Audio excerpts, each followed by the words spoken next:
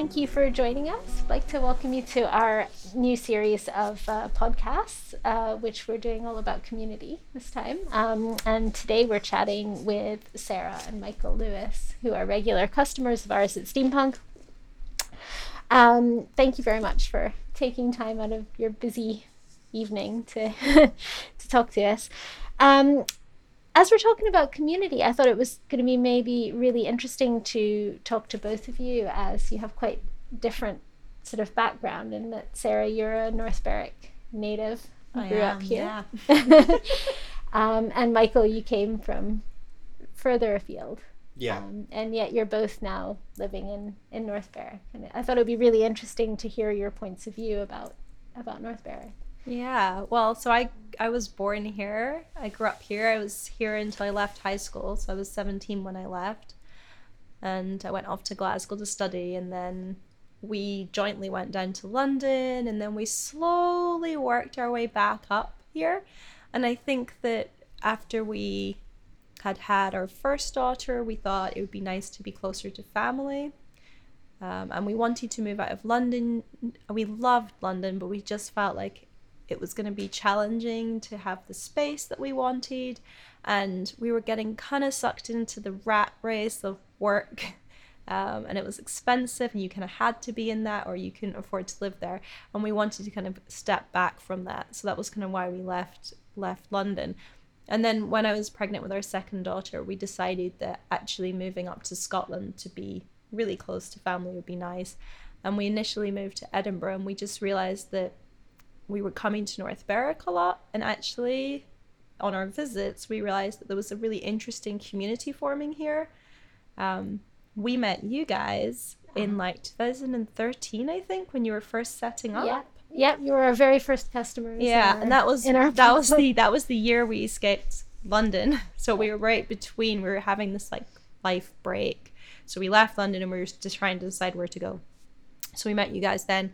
So we always knew there was some interesting stuff that started in the town, which I don't feel like was here to that extent when I was growing up. So it was always on our radar as like a fun place to come and visit. But it wasn't until we lived in Edinburgh that we realized actually this would be a really good community to move back into. I think that it was probably a bigger move for you, because it's like, or for both of us, I wasn't sure about moving back to where I grew up. Mm-hmm. But you obviously were moving into a town that I grew up in, and my parents live in, and my sister lives in, so it's very... Yeah, I mean, I think the attitudes just change over time, I think, in terms of, I mean, the move here, I think for us was largely motivated by having children. I think if we didn't have children, we wouldn't be here.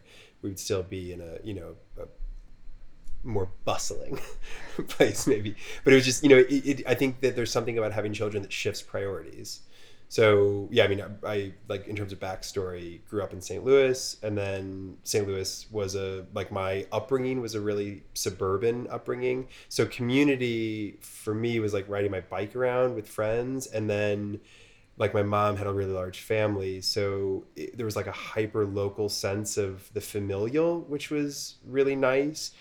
But as like an urban space, St. Louis was not so interesting. And then when I studied in New Orleans, I really understood what a city could mean as a community, because New Orleans functions much more as a kind of a community city, in that people are really engaged with what's going on. People are deeply into city politics. Mm-hmm. So like everyone's really well informed with what is happening at a kind of hyper local level.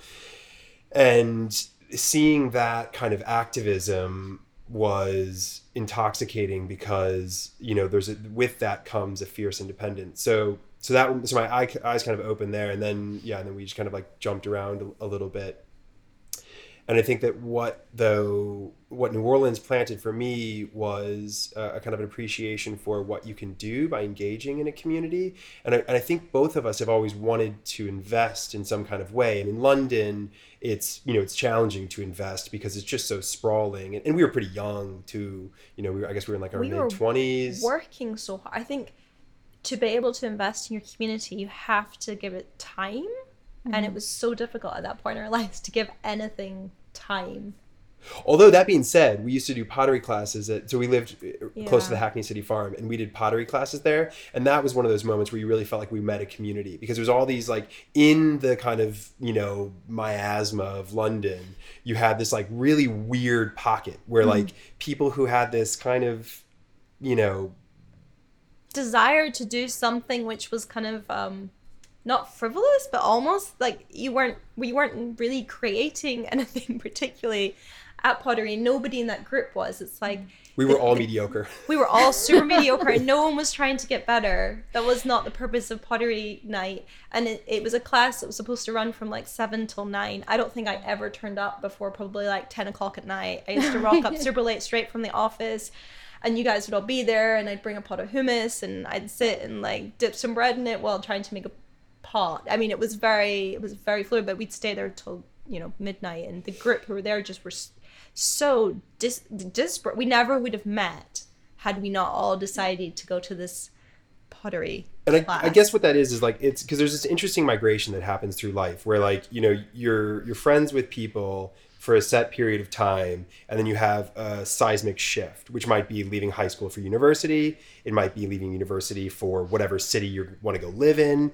It then might be getting married. It might be progressing up a career, whatever it is. Like, you have these various like off ramps at which you get to recalibrate and decide who you're going to kind of align with. And in each of those opportunities, you get to reflect upon how you've changed over those intervening years, and you get to situate yourself in a place or in a direction that is more nurturing of where you want to go. So like, I look at friends like from high school who like maybe haven't had those opportunities, and like they're kind of in the same lane, and that's cool if you want to do that. But like, I think we don't want to do that, or we haven't wanted to do that so far. And so like, we've kind of, and so in London, it became this opportunity where it was like, oh my God, like, we don't know any of you people, but we're developing these relationships based out of this random shared interest. And I think that was what was cool about it, was that we were like, oh, there's no baggage here. We're just rediscovering what it is to kind of make a community. And it became really special because of that. Yeah, but we weren't able to. Yes, I agree that pottery was great, but it was a very small percentage of our time, and we didn't invest anything in that time when we were not there. There was that group was it existed in this one place, and that was the only time we saw those people, and it was the only time we did pottery. We didn't try to do it some other time, and I think that was one of our key reasons for leaving London, was like we wanted to have a kind of seismic change in how we spent our time. And at that point, we thought maybe we wanted to work part-time. Maybe we wanted to, at that point, we were like, maybe we wanted like a farmstead.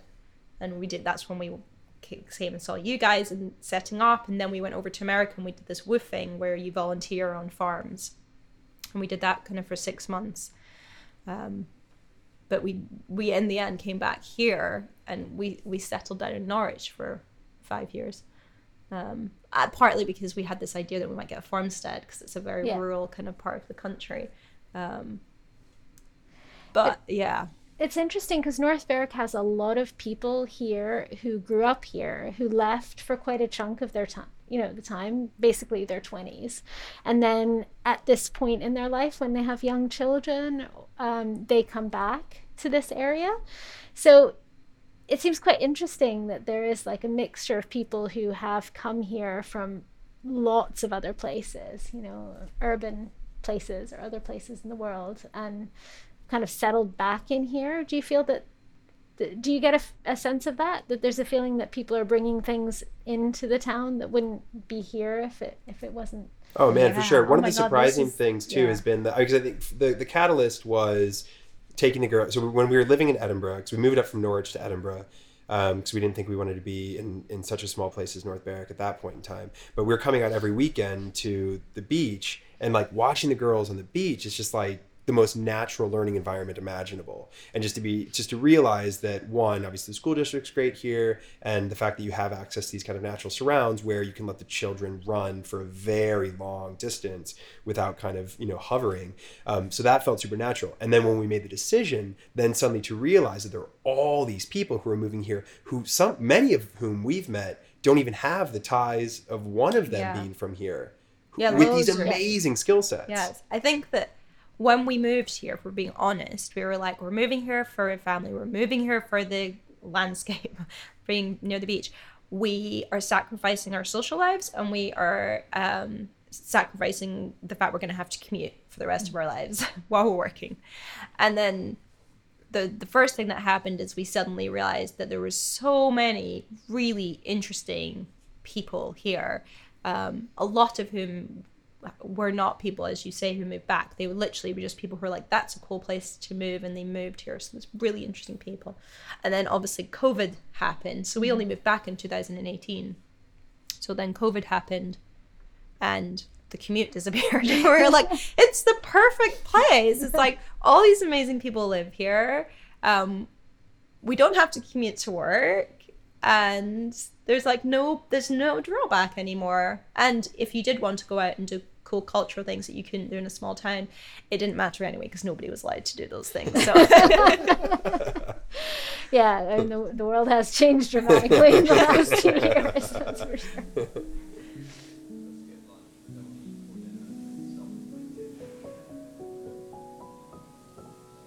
Yeah, so now that you've been here for a couple of years, like, do you feel a sense of belonging to North Berwick? To this For place? me, it's just growing. I mean, like, you know, as an outsider, like, I'll obviously always be an outsider here, even though I've been in the country for 12 years now, I think, or something like that. But, like, I'll always speak like this. I'll always out myself the second I open my mouth. But I think that the community has been very welcoming, and as an outsider, and not everywhere is. Like in Norwich, for example, like there was like a really passive hostility to otherness. Hopefully we don't have too many listeners in Norwich. There was Norwich is cool. Norwich is cool. Norwich, I think actually what we find so interesting about Norwich, it wasn't so much hostility. It was like abject, just like they just couldn't believe that people would move to Norwich who didn't have family there or a really good reason. Because people used to say to us, but it was always, but why do you live here? And there was a UKIP poster on our street. Well, yeah, that's true. But I think it was more like people just didn't move to Norwich without a reason. Whereas here, it was the same in London. Like, you'd never say to someone, so why did you move to London? It's like, it's kind of obvious, like London's one of the coolest cities in the world. Mm-hmm. It's like, and in North Berwick, you don't feel like you have to say, so why did you pick North Berwick? It's like, it's beautiful. It's like, it speaks for itself, I think. But yeah, no, I think that the longer we're here, which, like, in the scheme of things for us, it hasn't been that long. And I think that I'm feeling more and more ingrained, I think, in a way which is deeply satisfying.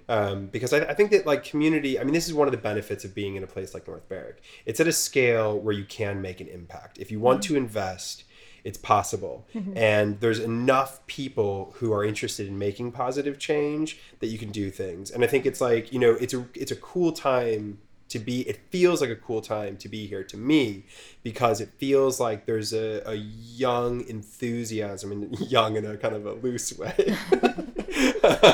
in terms of like how you shape a community, you know? So like the things that we might do now would have an impact on the way that our girls who are 3 and 5 see the world. And that's cool. So like to make a slightly more, you know, like progressive agenda in terms of how we think about civic space, how we think about education, how we think about, you know, just, I guess, civic engagement more broadly. These things are all malleable. And because there has been a large influx, it feels like we can shape a little bit, which is awesome.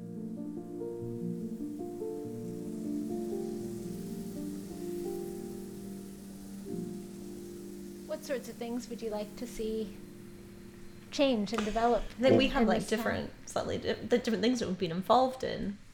So like I got, once we moved back, I got quite involved in the Bring Back the Outdoor Pool campaign, and I would love to see that whole part of the town kind of regenerated to, because it feels like the town's got so much bigger, but that the high street is actually got smaller because some of the commercial spaces have become housing. So we've got a lot more people but less commercial space, and it feels like actually to pull the commercial space down and incorporate the whole harbour area, it really makes that feel more part of the town rather than something which is exclusive for people who are something to do with sailing or the harbor. So it feels like there's a real opportunity to make that a key. I mean, the focal lobster point shark, the lobster shack is a great case study in that Yes. queue is long enough to sustain 2 businesses. As a proof of concept, that illustrates that there's an appetite for commercial activity in that space. Yeah. So I would just put more in. also, I feel like having grown up here, I have this very fond memory of that pool because I always had like my annual membership, which I've kept the cards, and I pulled one out the other day. It was £7.50 for the year. So I think that's one of the things. It's like, if we get it, it's got to be incredibly affordable for people who live here so that it's a real community asset and it's not just this kind of really expensive privileged space, because it doesn't then serve its function, which is about, for me as a child, it was about this like sort of multi-generational space where you had like grandmothers and parents and children, but I don't think I ever went really with my parents to the outdoor pool. I was there with friends, and you're being supervised by the wider community. It wasn't about your family unit. It was about the community unit there, and I think that's really important. I don't think we've got very multi-generational spaces in town, so I think that's important. Yeah. We've got some. The lodge is really good. I mean, it's a heart of the community. I think the lodge is one of those kinds of spaces where you have those kinds of conversations. But yes, we could use more. Yeah. And especially a place like that where people are encouraged to linger. It's a more valuable space. Yeah, exactly. Yeah. And you could have spaces, indoor type spaces attached, which could be then used more by especially the underserved people in the community. So I'm thinking about like sort of teenagers who don't really have good internal fun spaces to go and hang out in town. Yeah, it's something we've talked about a lot, and it's something that when the space, as it was called, actually was here in North Berwick, that was used. It had such interesting different uses because it obviously had the indoor skate park, and that was built entirely by teenagers and volunteers, and then it also had a soft play, so it attracted people with young children, and the wee cafe there had the recording rooms or rehearsal rooms, and then it even had the library there for a while. Do you remember when they were so when the library was being refurbished, it moved into there. And then there were a few creatives had offices there, so it was like this wee kind of hub of activity, and it was really cool. It's such a shame when that was lost. But this is something we've talked about a lot, and in fact, Michael, you're involved in a project that obviously we've been running at Steampunk with the sessions, where we are trying to offer a space that young people can use because of this lack of that kind of space. But full disclosure here for listeners, Sarah and Michael are both architects by trade. So the thinking about how spaces are used, is something that you guys obviously do a lot. But that was another reason I thought it would be quite interesting to speak to you both. Well, Michael's got quite involved in the school and how you can talk about it. But I mean, there's 2 things recently which are kind of connected, I suppose. One of them is the wetland. So the wetland is a restoration project initiated by John Hunt, who's a local, who's on the Law Advisory Board, who converted some fallow fields into a wetland in I want to say 2018 was when the project started, and it's just been a tremendous success. I mean, there's, huge numbers of migrating birds are now stopping. There's been nesting swans. There's been, several heron births and et cetera, which is really cool, but it doesn't have long-term funding from East Lothian Council. So I want to raise awareness around that because I feel like it's a really important resource for the community and also the wider community, non-human community. And so that is kind of, to me, an educational resource, a sort of, as and when, by the by, educational resource where people can wander, observe wildlife, just move their bodies, connect with nature, all that kind of great stuff. But also there's a proximity to the school. And so I'm on what's called Project Play with Nina Fraser, and Neil Bancroft, who is a local landscape architect who's working in Edinburgh, but has worked kind of all around the world. And we are trying to develop upon what the primary school has in terms of playground facilities and advancing the kind of agenda there to include more risk-based play, to include more engagement with nature, to also think about our educational landscape as something beyond the grounds of the school, in that we are adjacent to the law, in fact that we're adjacent to the wetland, and the Woodland Trust area is, or the North Merrick Trust Woodland is right across the road. And so the idea, one of our ambitions over the kind of next, say, 10 years is to get some outdoor classrooms, which are kind of multifunctional spaces, so that people who are walking the John Muir Way can stop and have lunch, people can shelter from the rain, people can, teens can congregate, school can have impromptu classrooms, etc. But there's I think a way of bringing play into everyday life for all people, which is important. We also have a Gorilla Swings project where we're putting swings up around. Nice. Which is like rope swings Yeah, with a yeah. stick on them. Exactly. Which Nice. is very funny because like I don't really tell like my family or anything. My parents sent a bunch of pictures with them and my nieces and one of my nephews like swinging on these swings. But look what we found. These are super cool. And I was like, oh, that was Michael. Oh, nice. But so I mean, getting involved, because I feel like at the primary school, when you look at the primary school now, frankly, it is deeply uninspiring from the front. And that is how we are advertising ourselves to the wider world. And I feel like that should be not only a special place for our kids in terms of nurturing their imaginations, showing them that we care about them, encouraging creativity, blah, blah, blah, all these kinds of things. And we can make that better. We have a skill set to make that better. We have a passion to kind of invest time to make it happen. And you met with the head. Yeah, Jackie McKinnon, who seems totally on board, and she's great. Yeah, and she was talking, when you were talking about outdoor spaces, about how the curriculum can be like adapted to then work with those spaces. I mean, it just sounded so exciting. There's so much opportunity. Yeah. So that's really cool. Because to me, it feels like if we can get started in primary school, then we can work our way up. And Yeah. I mean, I do think we should encourage, though I haven't had very much time to invest in this, but I do think we should encourage the school to do some like energy works as we encourage them to do other things, because obviously there's a climate emergency and we have pretty inefficient school buildings, and it would be nice to be seeing incremental improvements on the road towards something more environmental for the school. Yeah. And for the health of our children. Yes, they'd be And nice to have teachers. healthy buildings. Definitely. I mean, I remember my kids are obviously much older. They've been through the primary and high school. I've still one in high school. But what I've heard back about the things that the kids have started in school, about environmental clubs and, projects where they've tried to get recycling done or whatever, invariably things just go back to whatever the people who are, the company that has the contract to do the catering, for example, does. They have the styrofoam cups reappear or whatever. The plastic water bottles So, that the primary ones were sent home with. Yeah, It was very funny. It just seems to be constantly a step forward, a step back. So, but it is really important for kids to feel that when they start a project and they feel it's important, that it is listened to and it is continued, and it's not just a sort of, we'll change that now, and then 2 months later nothing more is done. Absolutely. I mean, kids are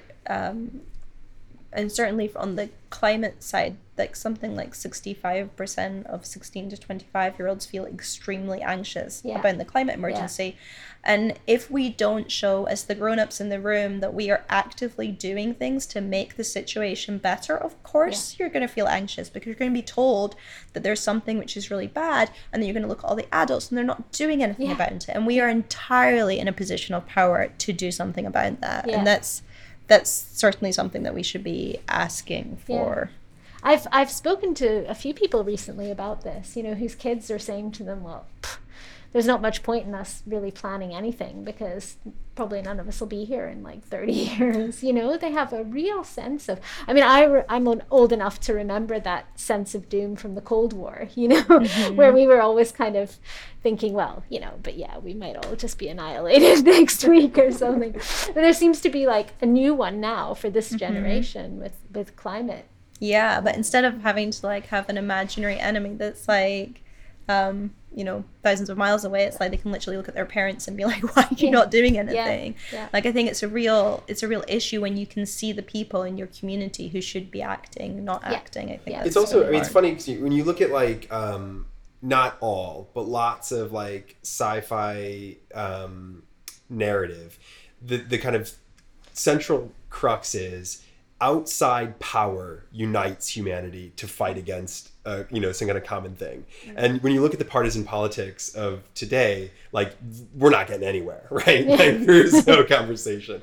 And we have the crisis. We have the unifying crisis right in front of us. We have two, don't we? Climate and pandemic. Totally. Yeah. If we can't unify, I think one of the really positive takeaways, if there are any positive takeaways from something like COVID, is actually seeing how quickly changes could be made.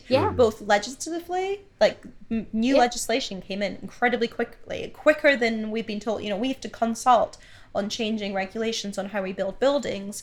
The new, it's on a ridiculous time scale.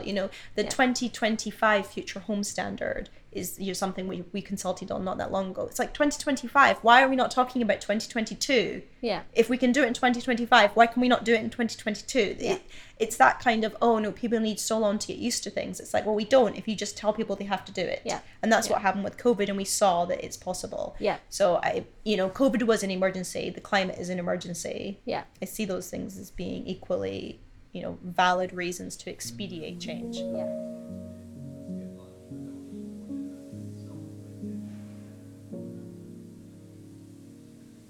I think, unfortunately, though, the climate is still more hidden from most people's everyday experience.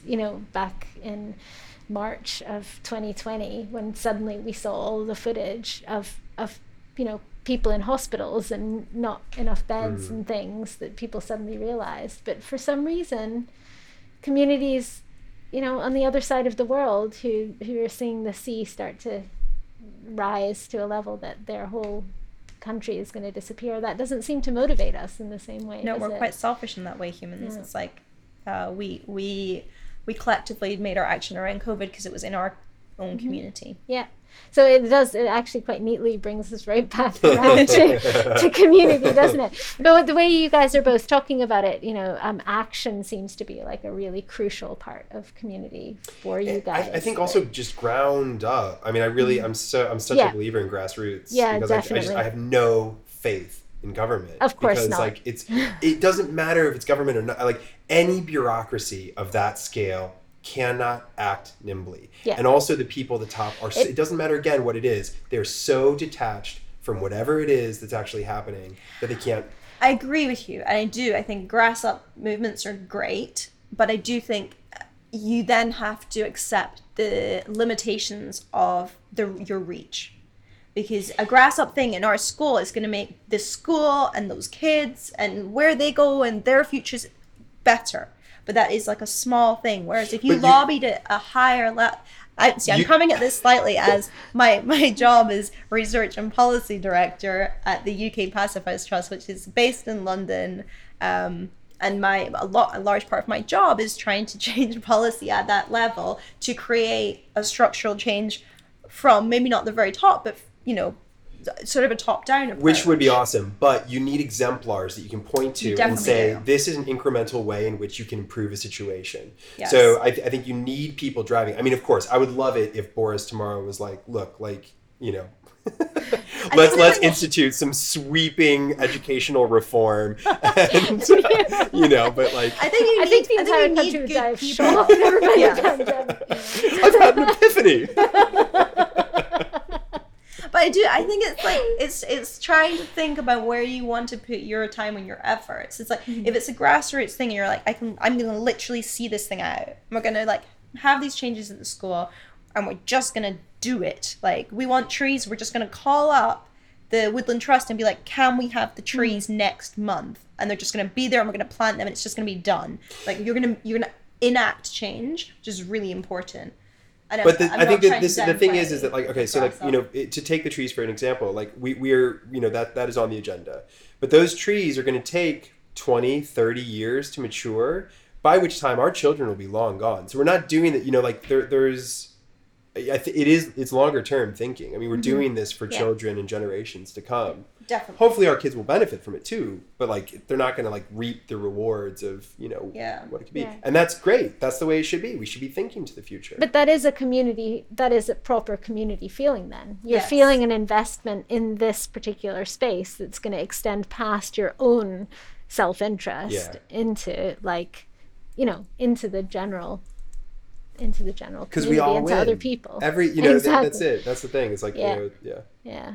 It's interesting coming from those two different perspectives about like ground up and, taking action, but then also, yes, we all agree that there needs to be like legislative change on so many things to the swarm improve. strategy. You come at it from all sides. Yeah, exactly. I think you do. You have to. Yeah. You need good people at literally every single level of like community, but also our lives. It's like you need people in politics who are trying to fight the good fight. You need people in the education system who are trying to push for change and good education. You need it literally everywhere. Yeah. And it's I guess that's what I was saying. It's like you almost have to pick where you're going to put your resources and your energy, and then know what, maybe not what the limitations are, maybe that's the wrong word actually, it's like what the opportunities are, and like how far you can push through your interventions. But grassroots pressure is needed to make the people at the top Yes. whose self-interest is the opposite, Yes. isn't it? And our time is finite, and so Yeah. you need to understand where you can focus things, because otherwise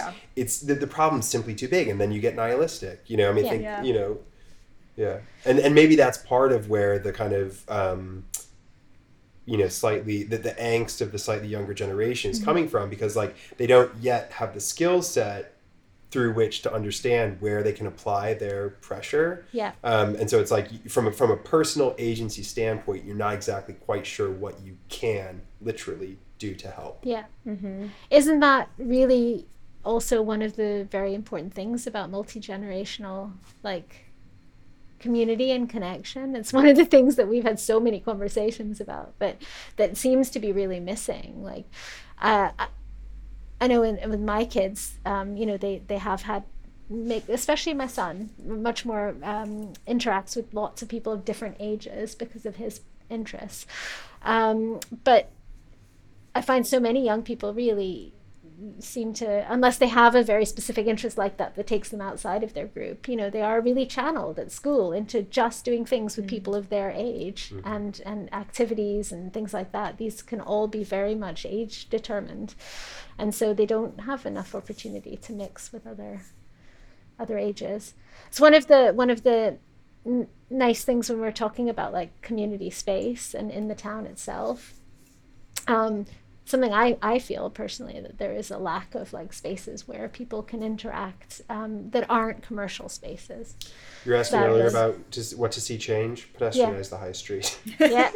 In 10 whole years time, thing? The in whole 10 years thing? time, no one's gonna look back and say, "Oh, I wish we had cars on the high street." It's short-term thinking. And if you pedestrianize the high street, you can put in benches, you can put in more opportunities for those kinds of chance interactions. Pop-up It doesn't structures, happen in cars. Yeah.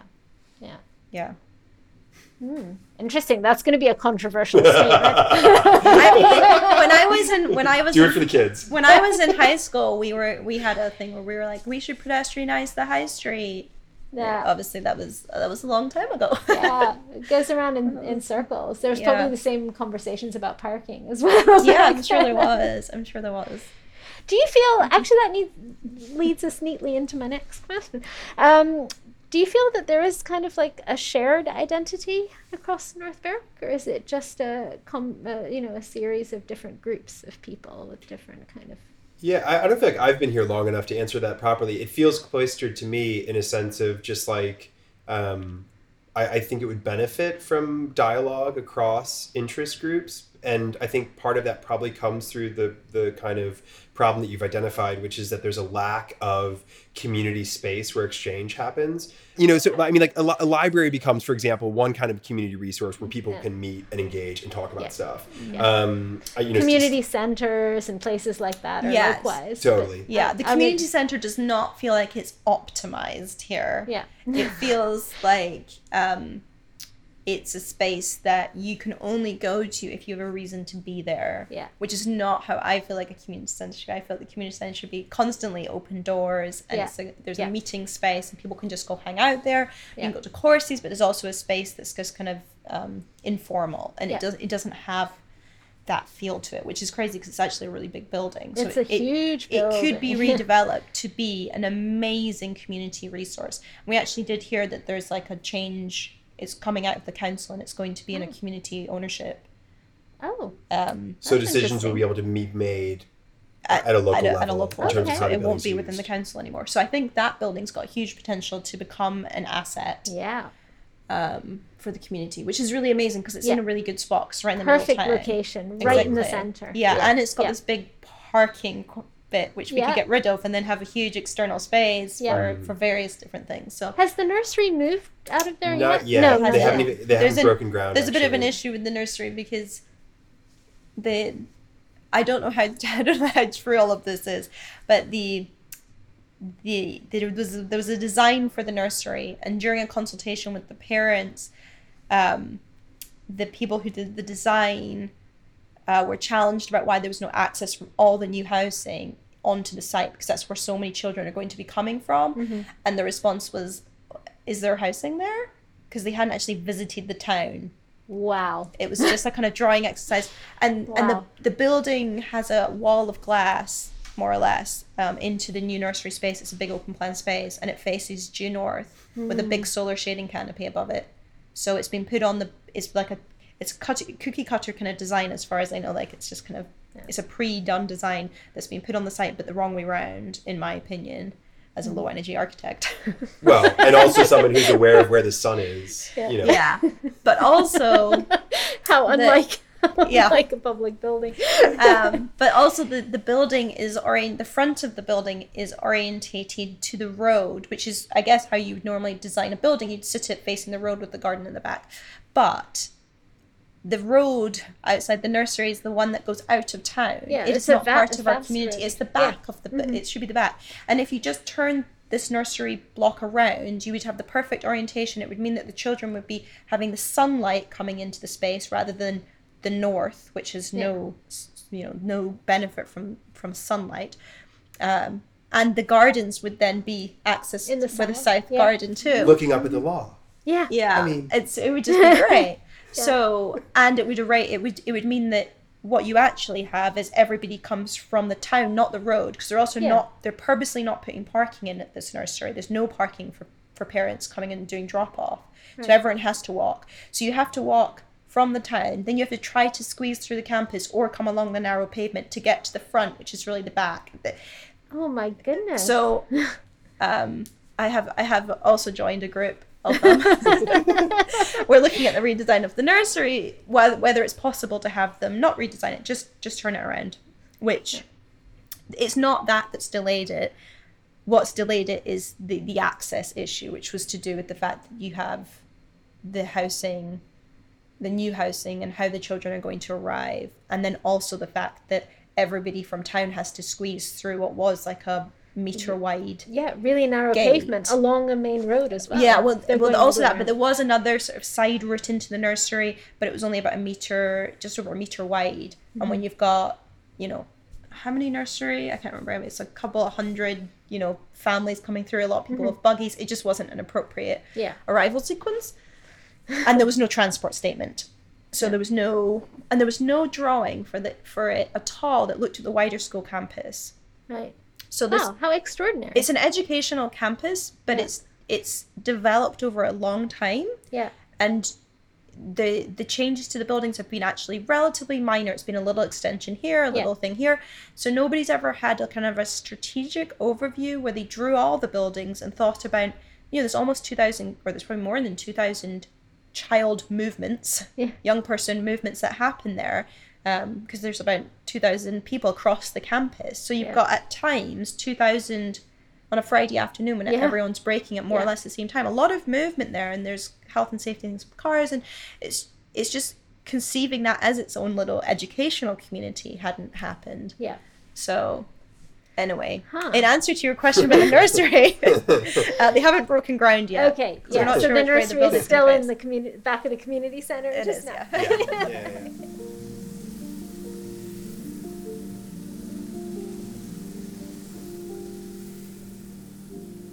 What's the best thing about North Berwick?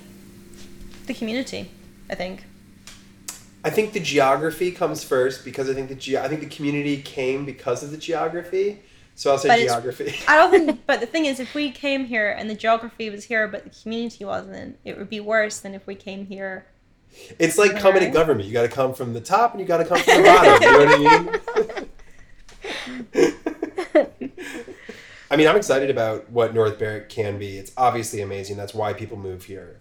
But I think that the more we can invest in it, not only does it give us satisfaction from a personal standpoint, but we get to meet more interesting people. We get to feel invested in pride. I mean, I just think Yeah. I think the benefits to engagement are so unbelievably high, and I think that I hope that we can continue to develop on what an amazing place this is.